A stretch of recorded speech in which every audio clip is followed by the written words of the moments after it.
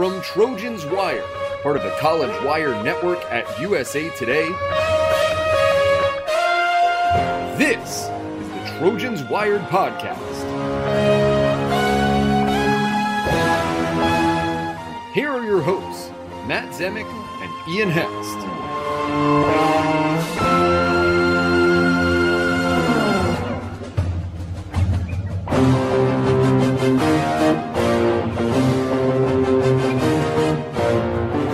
Welcome to the latest episode of Trojans Wired, the podcast, which is an in-house production of the website Trojans Wire, part of the College Wire Network. Gee, I wonder what we could possibly discuss today. Is there anything to talk about? Yes, Lincoln Riley, USC head coach. Boy, that's going to take some getting used to, but in a very good way for the USC football family. The Clay Helton years, the past 12 years of post-Pete Carroll misery washed away with one ninja-like ambush, a masterstroke by athletic director Mike Bohn, who kept this search quiet all the way. No one sniffed it out. It pretty much happened before anyone could say Lincoln Riley to USC. Just an unbelievable job by Mike Bohn to help us make sense of that, but also to review the Pac-12 football season, which has concluded the regular season portion. We just have one game left, the Pac-12 title game, Oregon-Utah, the rematch this Friday of a game played 2 weeks ago. To help us make sense of all this, Jack Follman. We bring back Jack. He's an analyst for Sports Pac-12, covers the Pac-12 extremely well, a very informed, insightful voice. Couldn't ask for someone better to make sense of the Pac-12 football season. So, Jack, as we welcome you back to the show, let's just start with your reaction to Lincoln Riley, what you think it means, what you think it's going to change for USC and the Pac-12. Just you get to tackle this big picture question. Well, all right. Well, I mean, yeah, we finally have something that's exciting. That's not, negative off the field stuff and bad football. And this is, I think obviously this is super exciting for USC fans, but I do think there should be excitement with the Pac-12 fans of most Pac-12 programs. It's obviously going to make some things tougher very quickly, but overall, I think, teams in the conference, especially rookie teams, punching well and, doing things like this it should raise things up. And honestly, I if you were writing a film script, I mean, what USC did in their athletic department here is, pretty unbelievable. And you'd be like, wow, that's impressive and crazy and super entertaining to go back and kind of follow the tea leaves of what happened after the fact. And something that was completely pulled over on everybody, it seems like, except maybe, one or two people. So, do you think before we get to USC and on the field next year and in the coming years, we'll ask you about that next. But just before we get to that, do you think this has any effect on the coaching industry and also how those of us, who blog about football and podcast about football cover these things? Because on its face, this rumor seemed ridiculous. Like, I don't back away from that characterization. Like, many people listening here will know that, hey, I laughed at Bruce Feldman, and he was accurate in that there was something there, but it's not as though he was saying, like, this deal is going to get done. He said USC might, quote, take a swing, unquote. That reflects, a play, a serious run being made, but not from a place of leverage. It's more a place of desperation if you're taking a swing. Mike Bohn had already closed in, by Sunday morning. So it's not as though anyone was ahead of us on this story. Also, the other piece of this is that we just had 72 hours of Lincoln Riley to LSU speculation, and it all fell apart. So the obvious thought process was, well, if he's not going to LSU, he's certainly not going to USC. And I was wrong. I was loud wrong. But the idea that rumor had legs, that it had substance, didn't meet the sniff test. And like, I'm not a newbie to this business. You aren't either. Ian Hest, my producer, he's not a newcomer to this either. It just didn't seem like the kind of rumor that you say, whoa, now that could seriously happen. That is a real possibility. Didn't come across that way. So do you think that now that Lincoln Riley's made this different decision and Mike Bohn has been able to make this spectacular pull, this does not happen. A coach jumping directly from one blue blood to another. Nick Saban did not go from LSU to Alabama. The Miami Dolphins were wedged in between there. So it was not a direct leap. This just doesn't happen in the business. Do you think we're going to see more of this? Do you think there's any other way, Jack, in which this changes the college football industry, either on the coaching side, the media side, or some other way you have a thought of? Yeah, I think in the bigger picture, I think we've seen some changes just with, I think, the Mel Tucker situation of him getting that huge contract. It is changing, upping the bar for how much things are going to cost. And I think the scarcity of big time coaches and big time coaches willing to coach in college football was already kind of at play here. But honestly, with this specific situation, it's so unexpected. It's so wild. There's such little precedent for it, as you said. To me, it really just feels like a plot twist, and USC is the character that did something that you never thought they were capable of pulling off. To me, given the strength of the SEC, given USC's recent track record of, super disappointing hires, given I would say also programs like Texas, and who I think is a similar program of, it seemed to me that these kind of floundering blue bloods, even if they were the bluest of the blues like USC and Texas, if they were set up that big time coaches weren't willing to go to those places, currently I would say Miami kind of falls into that as well, where it seems like guys would either stay where they are and ride, what's going on. And yeah, I think you throw in that last piece of LSU. I mean, I don't think there's anyone, me included, who would have thought that someone would take the USC job over the LSU job right now. But I think this also kind of goes in what we might see a bit with coaching and the power dynamic of, the SEC. I would have to think that Lincoln Riley, which we've all heard the smoke about it, that he didn't want to go to the SEC as Oklahoma, and, would rather go to USC, who has, just as good a background as LSU, though not in recent years. And you get to be in the Pac-12. I mean, you throw in a lot of things like living in LA, if that's something that appeals to him. But I mean, the competitive landscape is far different, especially for a guy who has recruited Southern California exceptionally well.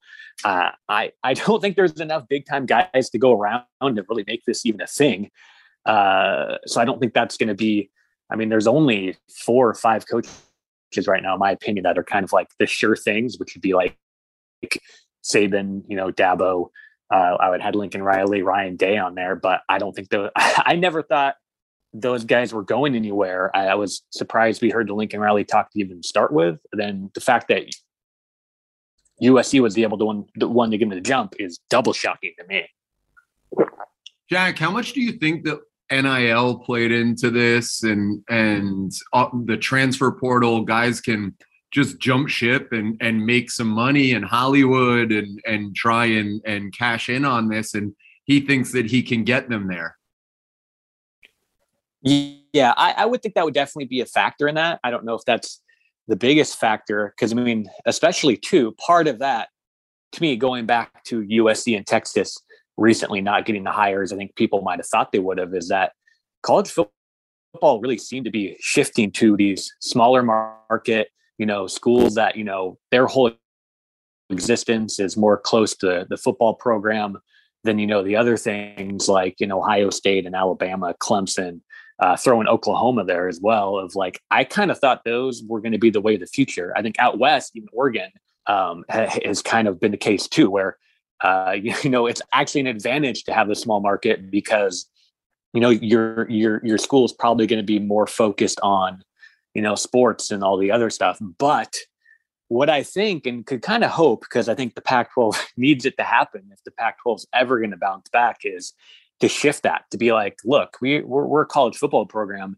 and we're in LA, we're in the Bay Area, we're in Seattle, Phoenix, these huge markets. And hopefully Lincoln Riley can kind of lead the way to be like, this is why you want to come here and not be in Norman, Oklahoma, or, Tuscaloosa or Columbus for that matter. I think that could shift. And I think that's kind of just the way of thinking. And if he can get the athletic department at USC and the overall school to, support that. And the NIL is endless. And on paper, USC should be infinite better of an option for that kind of stuff than Oklahoma. And it's just kind of been kind of strange that hasn't been the case in the past couple of years.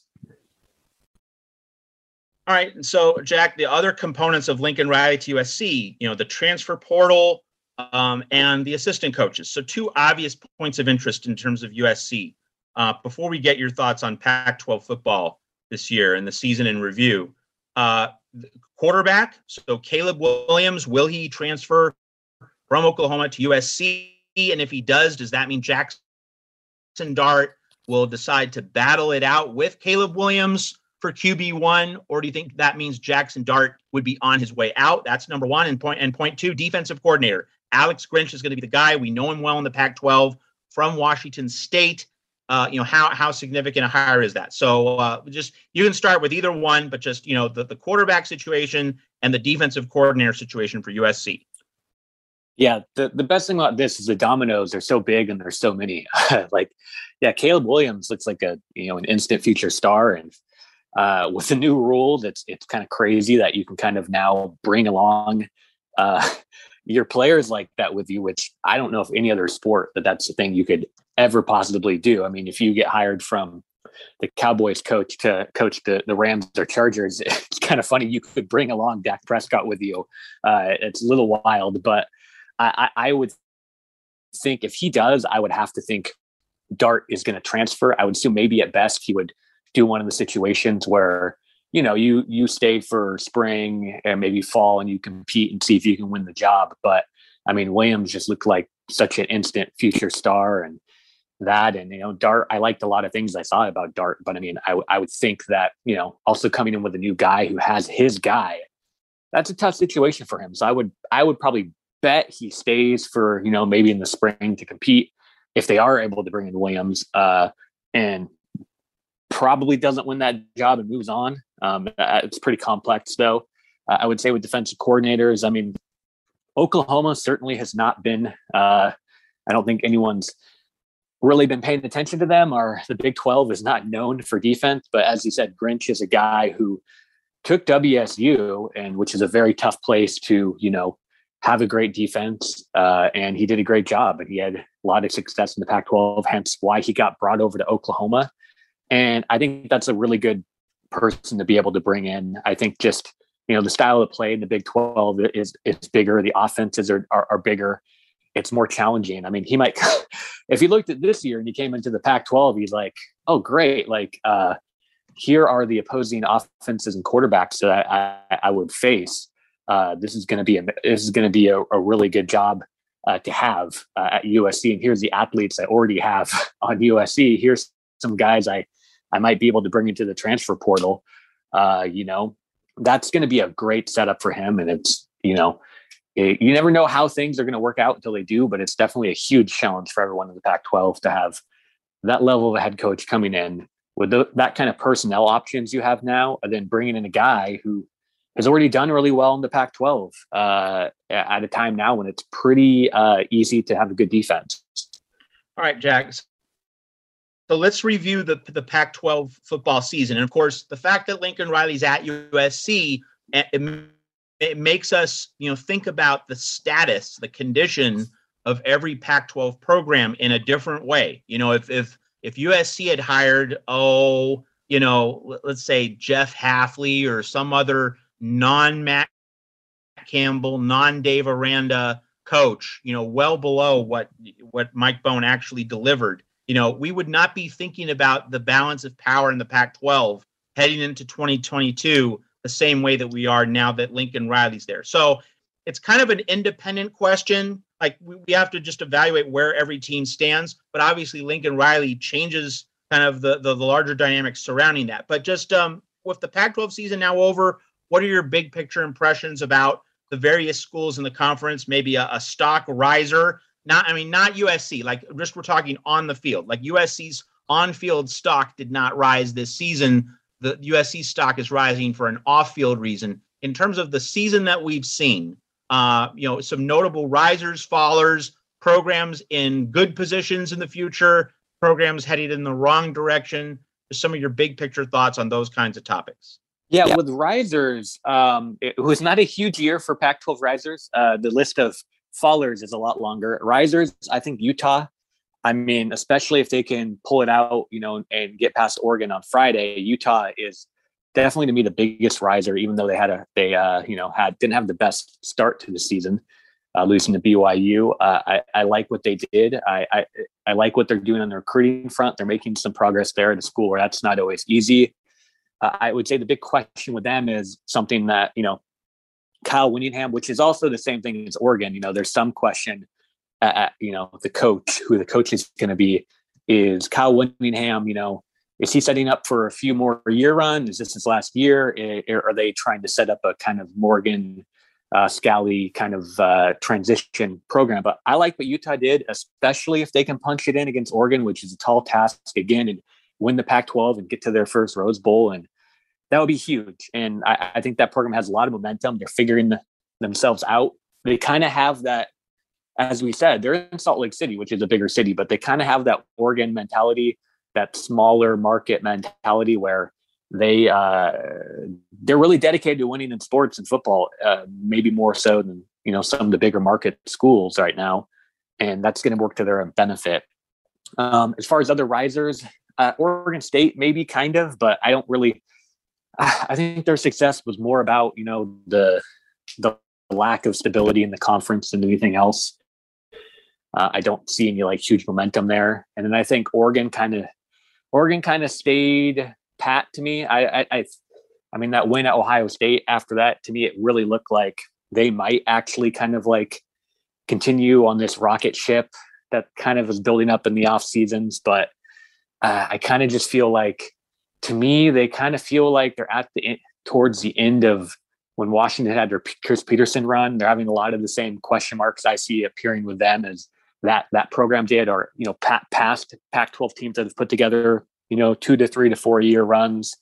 Those are the risers. I would say falling. I mean, obviously Washington and USC. USC put on the defibrillators to get themselves some momentum. I don't see Washington doing that. They, both those programs really fell apart in similar ways on the field, at least watching them. But Washington put themselves in a really bad spot. The momentum that the doubling down on the Chris Peterson, Jimmy Lake, package that they did and how horribly it went, put them in a really, really tough place. You start to go quickly to other programs. It's just you go down the list. Cal, Stanford, neither of them has anything exciting. UCLA and ASU seem like they're doing okay, but they also have coaching staffs that are major question marks. What do you do there? And yeah, it's the majority, other than Utah and slightly maybe the Oregon schools a little bit, everyone kind of fell a little bit or kind of stayed in the middle. All right, let's tackle some of these coaching questions. And you were on our show a month ago, and you predicted accurately that UCLA, while it should move on Chip Kelly, would not move. You nailed that. You got that right. UCLA is standing pat with Chip Kelly. And then we also have Arizona State. Now, this is the one I'm really struggling to figure out, Jack, because it's not just that ASU fell short of expectations this year. ASU either needed to win 10 games or at least win the Pac-12 South if it went 9-3 or 8-4. Obviously didn't happen.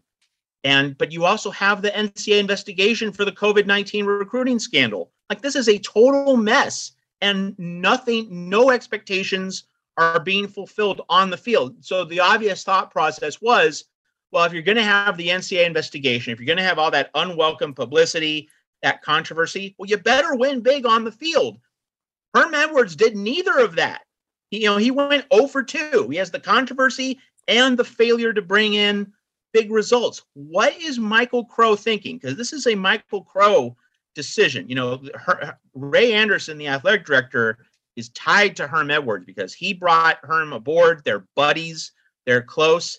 And these violations are occurring under Ray Anderson's watch. These alleged violations, I should say, occurring under Ray Anderson just as much as Herm Edwards. So President Michael Crow, he could clean house it would seem to be a totally broken, dysfunctional situation. The basketball program, for that matter, is also bad, 2-5 through its first 7 games under Bobby Hurley. What's Michael Crow doing?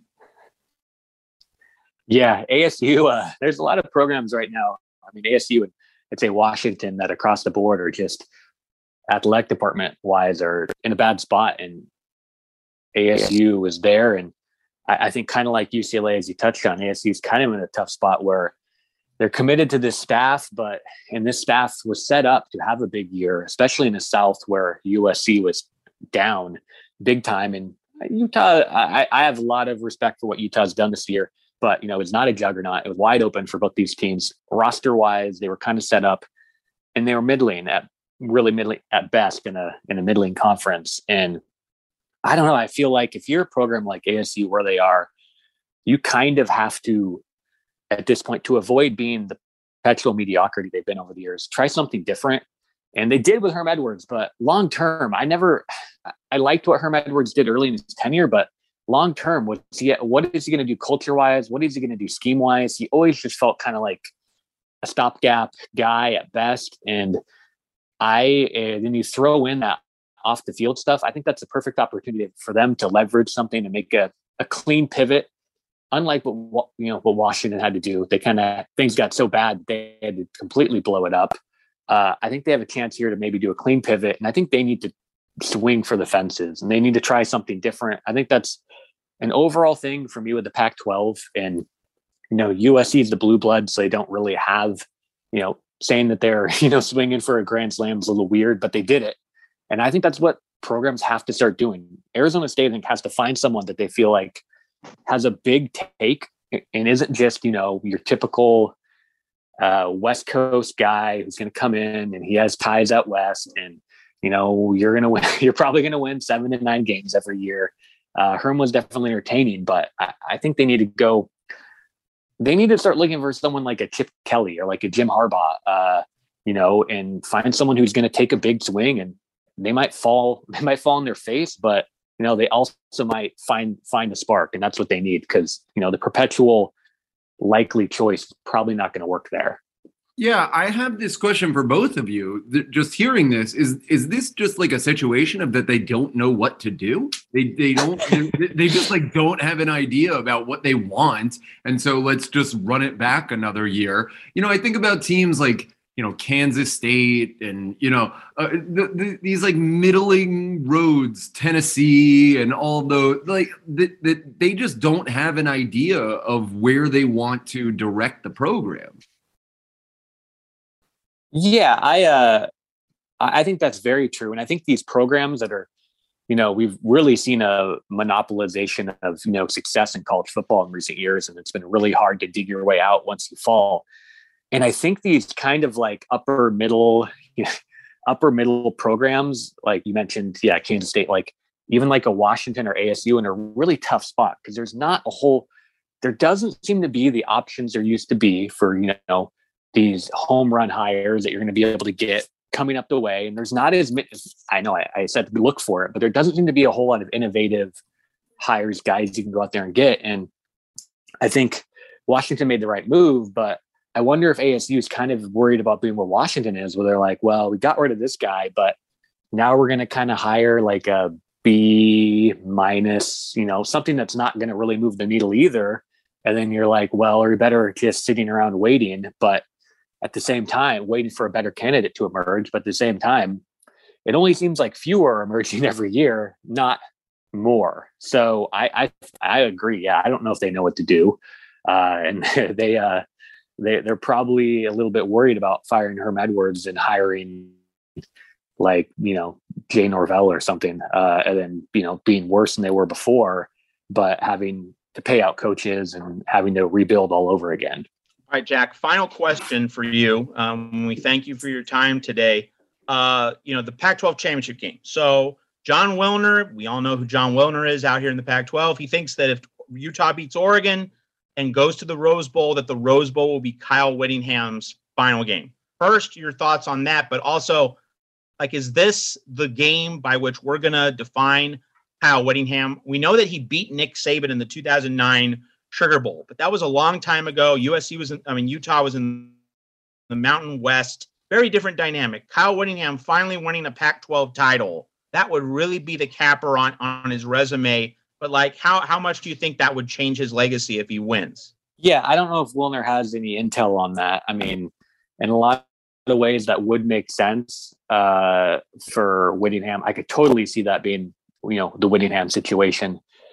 Especially he could leave the program in a really good place, accomplish probably what the peak of what you could do at Utah under his tenure.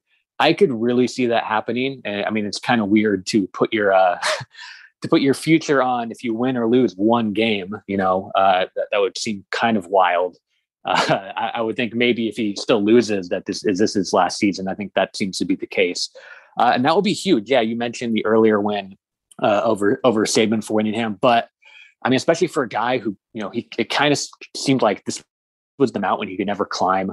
He came in from the Mountain West too, which is super challenging coming into this conference. And, there were some juggernauts when he came in, and teams have kept him from getting here. So that would be kind of a perfect story for him to kind of go out in that way and set up for the future. I think there's probably culturally, the kind of guys like Whittingham seem to kind of be, not being a huge fan of the way college football is going and what the job entails. So I think that would make a lot of sense to me, that he's kind of tired of it and burnt out and go out on top. I think that's a very, very likely scenario, though you do kind of have that question of like, well, you've gotten this far and now you're done. Does he, with the momentum of where Utah is and how they're set up for the future, would he instead want to be like, you know what, I want to try to make a run at this and build off of this. So I think that's very possible. I think my big caveat would be, I would be pretty surprised if it depended on whether or not they win a game on Friday. But I would be interested if he wants to, build off of this and see what he could, if he could go from there. I think it depends. Honestly, that depends on, what his fire inside. All right. is. One word answer, Jack. Just one word. Who wins the Pac-12 title game? Utah. All right. Jack Follman, you can follow him on Twitter. Jack, Follman, does a great job along with the rest of the team at Sports Pac-12, covering the Pac-12 conference and all its sports. Jack, we're going to have you back for some basketball talk once all this Lincoln Riley stuff dies down, the transfer portal stuff dies down. We're going to have you back. But, hey, Jack, thanks for helping us make sense of this wacky Pac-12 football season. Yep, anytime. Thanks, guys. Love it. In our latest segment at Trojans Wired, we bring on Zach Neal, the editor of Ducks Wire, on Twitter at Ducks_Wire. On Twitter, Zachary with an H, Zachary CNEEL, does a great job with the team at Ducks Wire. Staff writers Don Smalley and Andy Patton. They have a lot to cover this week. Oregon in the Pac-12 championship game against the Utah Utes. It's a rematch of the 2019 title game, which, in a certain sense, that was the last real Pac-12 title game. The 2020 pandemic season with that crazy controversy at the end of the season, that was a bizarre moment. But the last full-length Pac-12 season in 2019, it was Oregon and Utah at the end. We have that same scenario in 2021 after Oregon won the Civil War. I know you're not supposed to call it that, but I like the name. I'm going to call it the Civil War. So, Zach, as we bring you back to the show, first off, just your reaction to USC's highly thought of hire of Lincoln Riley. Obviously it's great for the Pac-12, not the hire Oregon fans probably were hoping for. So there's that kind of mixed emotions dynamic to all of this. So maybe walk us through what an Oregon fan is thinking today. Yeah, well, first of all, thanks for having me on. I'm really excited to talk to you because it's like you said, there's a lot of mixed emotions about this hire. As a football fan and as a Pac-12 fan at large, I mean, it's a great hire. I mean, I don't think USC could have gotten anyone better. When you talk about someone that can immediately kind of get them back in the national spotlight and get that national brand back to what we know USC could be, it's awesome. But if Oregon fans woke up today and kind of felt a little bit uneasy about everything, I don't blame them at all, because USC is a real player now. I mean, we've kind of enjoyed the past decade or so, 5 years, 10 years, where Oregon was the team to beat in the Pac-12, and they were winning recruiting battles. They didn't really have anyone to compete with in that sense, and that changed now.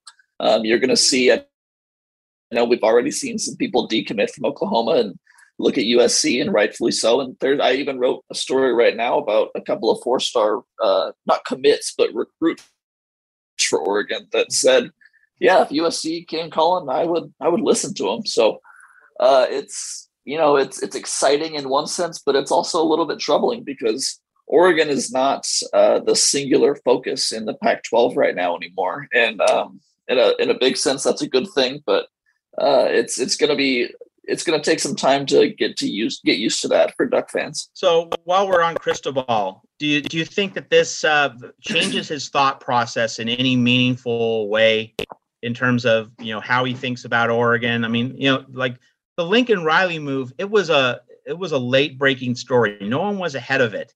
And, you and I have talked on this program, also off the air, all season long. Mario Cristobal leaving Oregon, never likely, always a remote chance at best, like talking maybe 1%, 2% chance. But that, like, Lincoln Riley to USC seemed just as absurd, just as ludicrous. I and full disclosure, and people listening to this podcast probably know this, I laughed Bruce Feldman's tweet out of the room when he tweeted that rumor late Sunday morning. I laughed it out of the room, but I don't regret that because it seemed absurd. The whole Lincoln Riley LSU drama, Lincoln Riley is going to go to LSU. There was intense speculation for 48 hours, but it never made sense. So when that rumor fell apart, the idea of Riley to USC felt absurd. So Cristobal leaving Oregon, that seems absurd to me. But with Lincoln Riley going to USC, well, maybe the absurd rumors that we hear aren't really that absurd anymore. So any sense that this might change how Mario Cristobal thinks about anything and everything in the coaching industry? Yeah, I still don't think he's going to leave. I mean, never say never, because we saw, like you said, Lincoln Riley didn't seem like he was going to leave, and here you go. So there's still a non-zero chance that Cristobal takes a job at Miami or LSU. I know Florida's been filled, which is kind of nice for Duck fans to check that one off. We dodged that bullet, but in a sense, I kind of feel I want to think that Lincoln Riley going to USC actually makes it so Cristobal might stay in Oregon. I might have to connect a few dots there to make that all work in my brain, but it kind of felt like Oregon was not a great job nationally because they didn't have anyone really to compete with, and they weren't respected because of that. And so it kind of felt like Cristobal might want to go down to the SEC so he could play with the big boys and be more respected as a coach. I think that's changed now because the Pac-12 is going to get a lot better with Lincoln Riley there. They're going to be considered for playoff spots and for these top spots in the nation. So I think that competition really just came to Cristobal with this hire. I mean, I don't know if he was going to be leaving for competition's sake. It's probably going to be more compensation's sake. But I think that the respectability of Oregon's job just got a lot higher because he's going to have to go through better opponents now to get to that top spot. If Oregon can stay successful, we'll see. I think they can. I think they're going to have a really fun rivalry now over the next 5-10 years with USC. But in a weird sense, I think that Riley coming to USC actually kind of makes me feel more comfortable that Cristobal's going to stay because he's someone that desires competition, and now he's got it.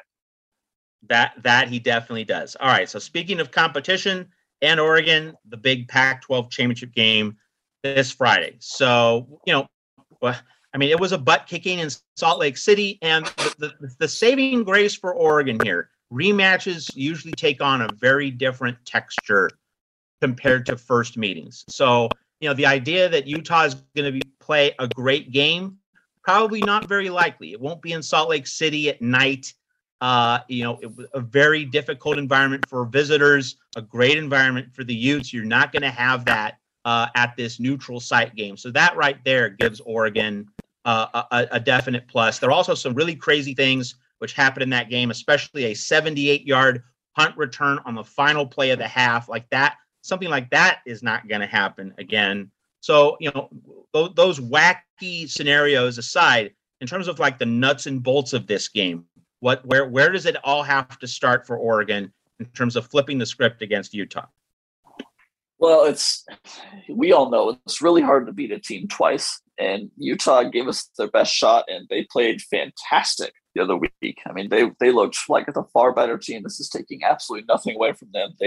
Kyle Whittingham had his team ready to play. But I think we saw one of the worst games that Oregon's played in a long, long time. It was the worst defeat of Mario Cristobal's career at Oregon. And I honestly feel pretty confident going into this game because Oregon took their best shot. Yeah, we got smacked in the mouth, but I struggle to think that will happen again. I don't think Utah is that much better of a team than Oregon that they can rout them twice in 3 weeks. Am I saying outright that Oregon's going to win this game and be dominant? No, I think Utah's way too good of a team to predict anything like that. It's going to be a close game, I think. But one that I think the Ducks can win. I think they learned a lot. And we saw this past week against Oregon State that they really flipped the script and they looked like a completely different team than they did against Utah. So I think the environment's going to matter. It's in Allegiant Stadium down in Las Vegas, not in the cold mountains of Salt Lake City.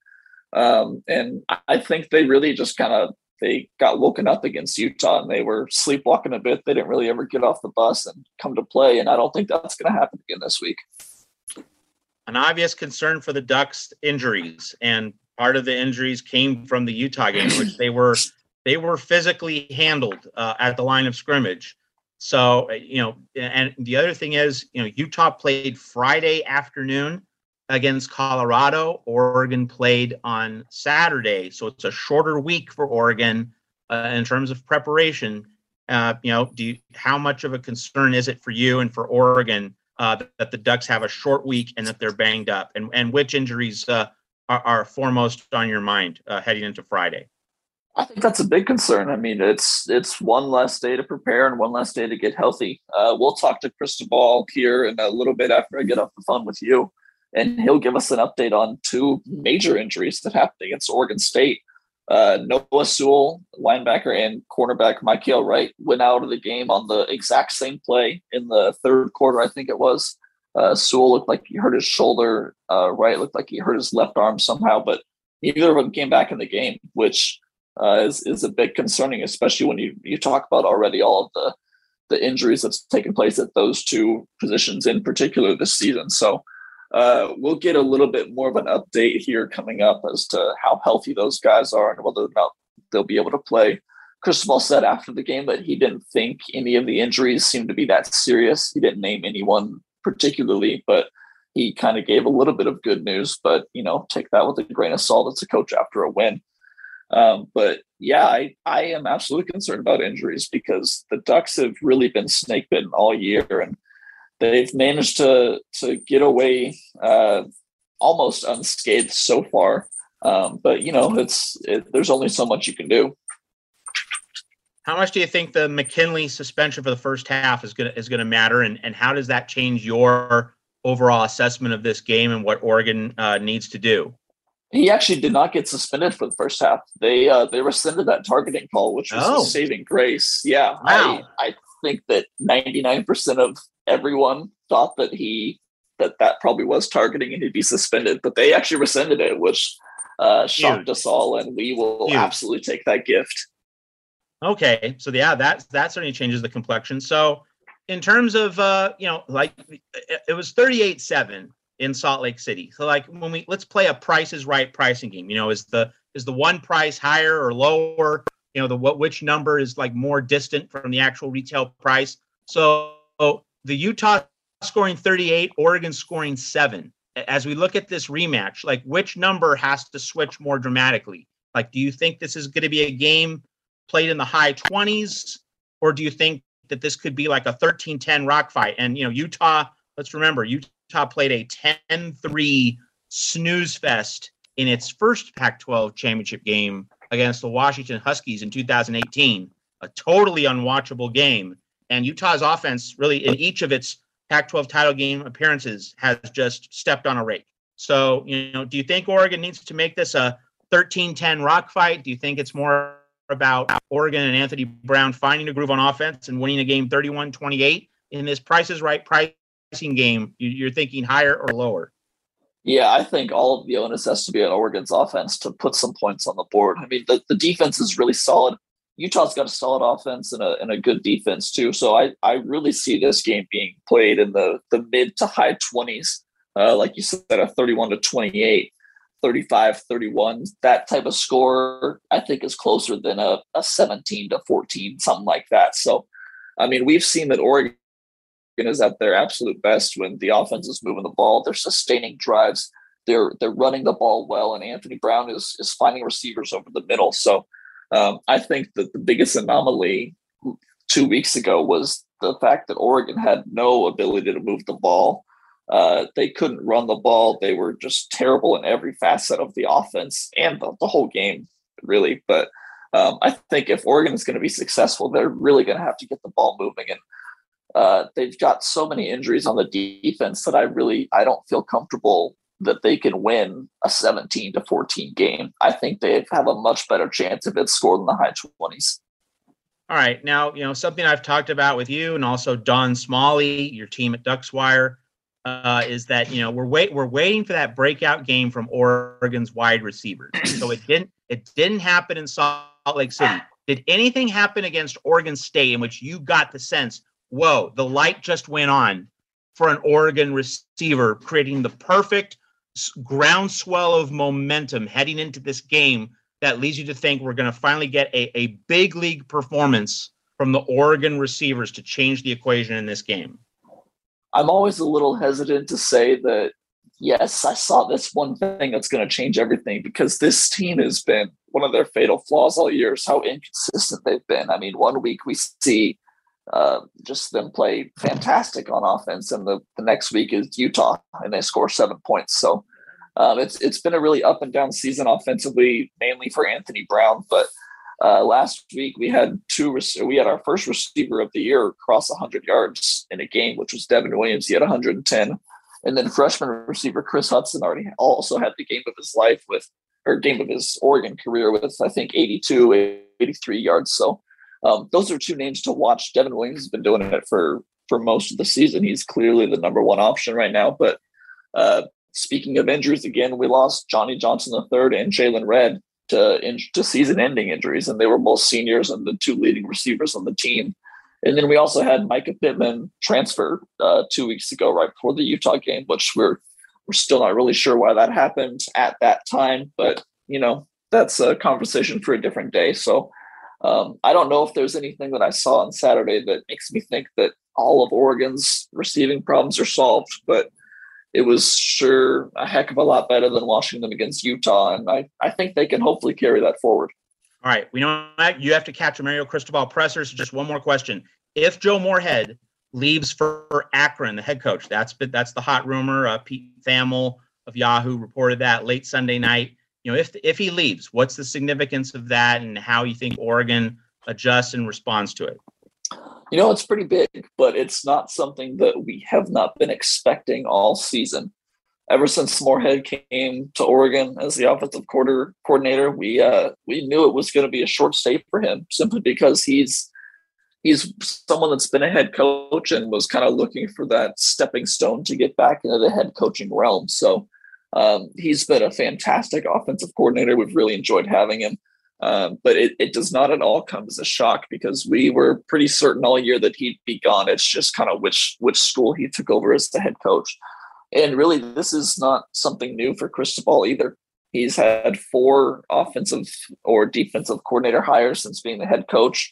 And now, if once Moorhead signs this deal, wherever it is, that will make 3 of the 4 that have left. And the only one staying is Tim DeRuyter, the defensive coordinator, who is finishing his first year with the team. So it's significant. We will miss Moorhead. Absolutely. He's been a great coordinator, but really happy to see him find success with us, and glad that we could be that stepping stone to get him a new job. All right. Zachary Neal, you can follow him on Twitter. Zachary, CNEEL. He and the rest of the team at Duckswire Ducks_wire on Twitter, duckswire.usatoday.com. Does an absolutely fabulous job. Hey, Zach, thanks for joining us. And hey, good luck covering the Pac-12 championship game as the Ducks face Utah. Appreciate it. Thanks for having me on.